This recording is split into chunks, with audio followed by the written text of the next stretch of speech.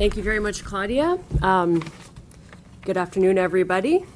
I'm delighted to be here today to talk to you all about why it's important to have a gender lens when promoting adaptation to climate change.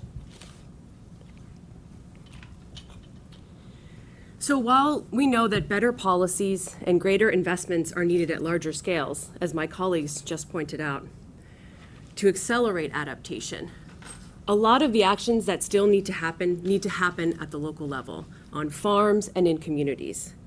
The appropriate actions at these levels depend on local farm system characteristics, agroecological characteristics, and the types of climate risks that are faced at that level.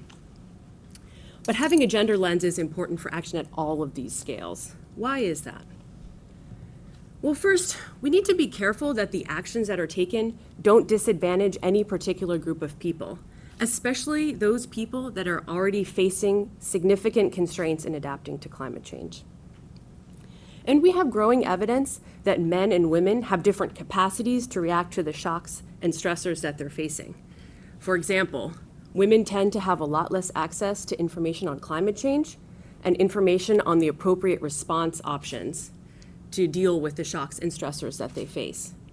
They also have different needs for climate information. For example, in Senegal, women farmers were asking for information on when the rainy season would end because they plant their fields after they help their husbands and therefore are facing a shorter growing period.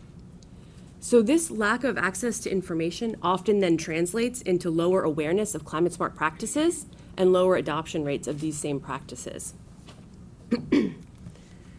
Having a gender lens is also important to ensure that both men and women can actively contribute to adaptation. We know that women often have different preferences, needs, and priorities for the types of responses that they choose. For example, we find that women are more likely to adopt improved livestock feeding practices in Bangladesh, where they're the ones who are responsible for caring for livestock.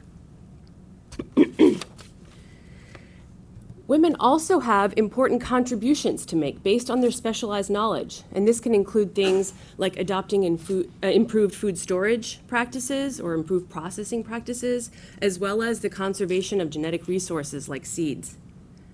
However, we find that women often have less decision-making authority within their households and communities and decision-making circles, and this can lead to the adoption of practices that may not be the best to suit their needs.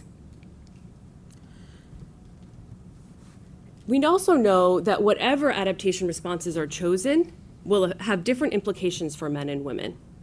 For example, the adoption of a new agricultural technology, such as a small-scale irrigation technology, might increase income in control in the hands of men if it's not shared adequately, while also increasing women's labor burden if they're the ones providing the labor for irrigation. So paying attention to these gender differences in the design and when we implement adaptation projects is going to be really critical. It also will help us achieve a wider set of outcomes because we know that women's empowerment is linked to a host of other well-being outcomes, such as improved food and nutrition security and health outcomes. So IFPRI and CGR research are actively looking at ways that women's empowerment through agricultural development and through adaptation programs, how we can support them.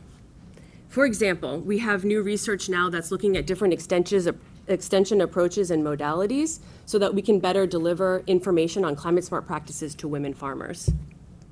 We also collect and analyze gender disaggregated data so that we can better understand men's and women's preferences for climate smart practices and also to understand the types of constraints that they face.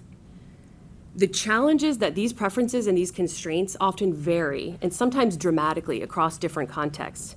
So what we've done is we've developed tools such as the Women's Empowerment in Agriculture Index, which helps us to really diagnose what are the specific challenges in a given context so that programs can be designed to address those needs. We're also working with partners, given the complexities of doing this kind of gender integration, to help them do more gender-sensitive programming and to conduct more gender-sensitive research. So during this year of action on climate change adaptation, we really need to work together to expand these efforts so that we can ensure that both men and women are contributing to greater climate resilience. Thank you very much.